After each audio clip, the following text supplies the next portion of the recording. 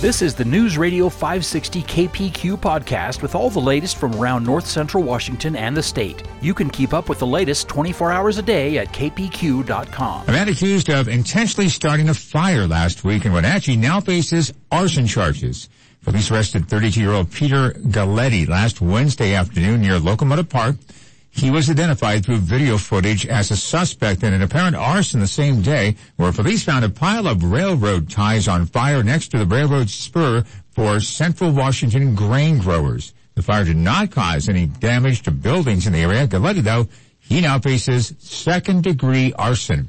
About 6,000 Chelan County residents have power back today after going more than 3 hours with no electricity Monday. Spokesperson Rachel Hansen says the outage happened around 11 a.m. and affected their Cashmere, Peshastin, and Mission Street substations for Chelan PUD. We have safely isolated that section of line and rerouted power through other lines to make sure that all customers' power is restored. The power was restored to about 2:20 p.m. after residents in the Monitor, Cashmere, Dryden, and Peshastin area were without electricity. The Salt Lake School District is holding forums this week for two candidates to be superintendent. Former Superintendent Sunshine Frey resigned abruptly in March after an investigation was started into possible misconduct by the district's administration. The forum for one of the candidates takes place this afternoon.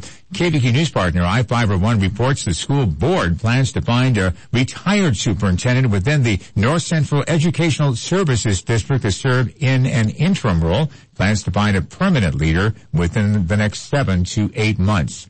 The Wenatchee Valley is close to becoming a home for the Washington State National Guard. Chelan Douglas Regional Port CEO Jim Kuntz met with Army officials at Pangborn Airport recently, and he told the port board that both sides are now working hard to finish making the deal a reality. I think I sent on to you Lieutenant Colonel Ben Goering's response to the trip, which has exceeded their expectations. So just a quick thank you for the board for taking the time to come out. The board has an agreement in place to buy acreage just east of the airport, a deal that could be approved by port commissioners as early as next Tuesday.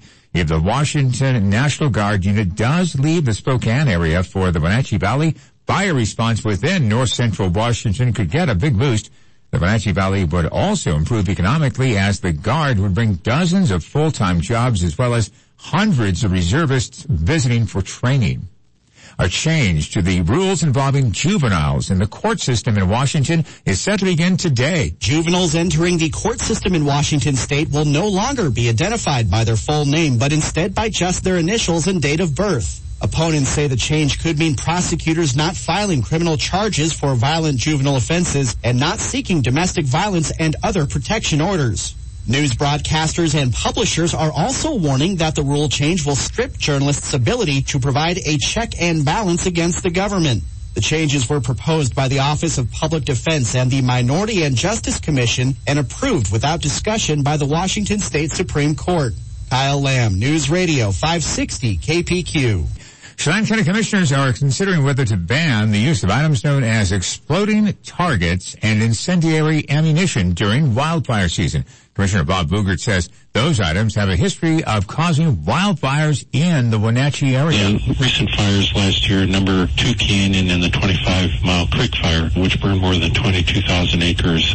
Those were, as best our marshal can tell, some of those were because of these incendiary targets. Exploding targets are objects used for recreational target shooting, which produce a visual and audible display when struck by a rifle bullet. An example of incendiary ammunition, that would be fireworks. Now, county commissioners are holding a public hearing today to consider whether to ban those items during wildfire season. Thank you for listening to the News Radio 560 KPQ podcast. Don't forget to subscribe and, as always, keep up with the latest at our website, kpq.com. This podcast is a copyrighted production of Cherry Creek Media and News Radio 560 KPQ.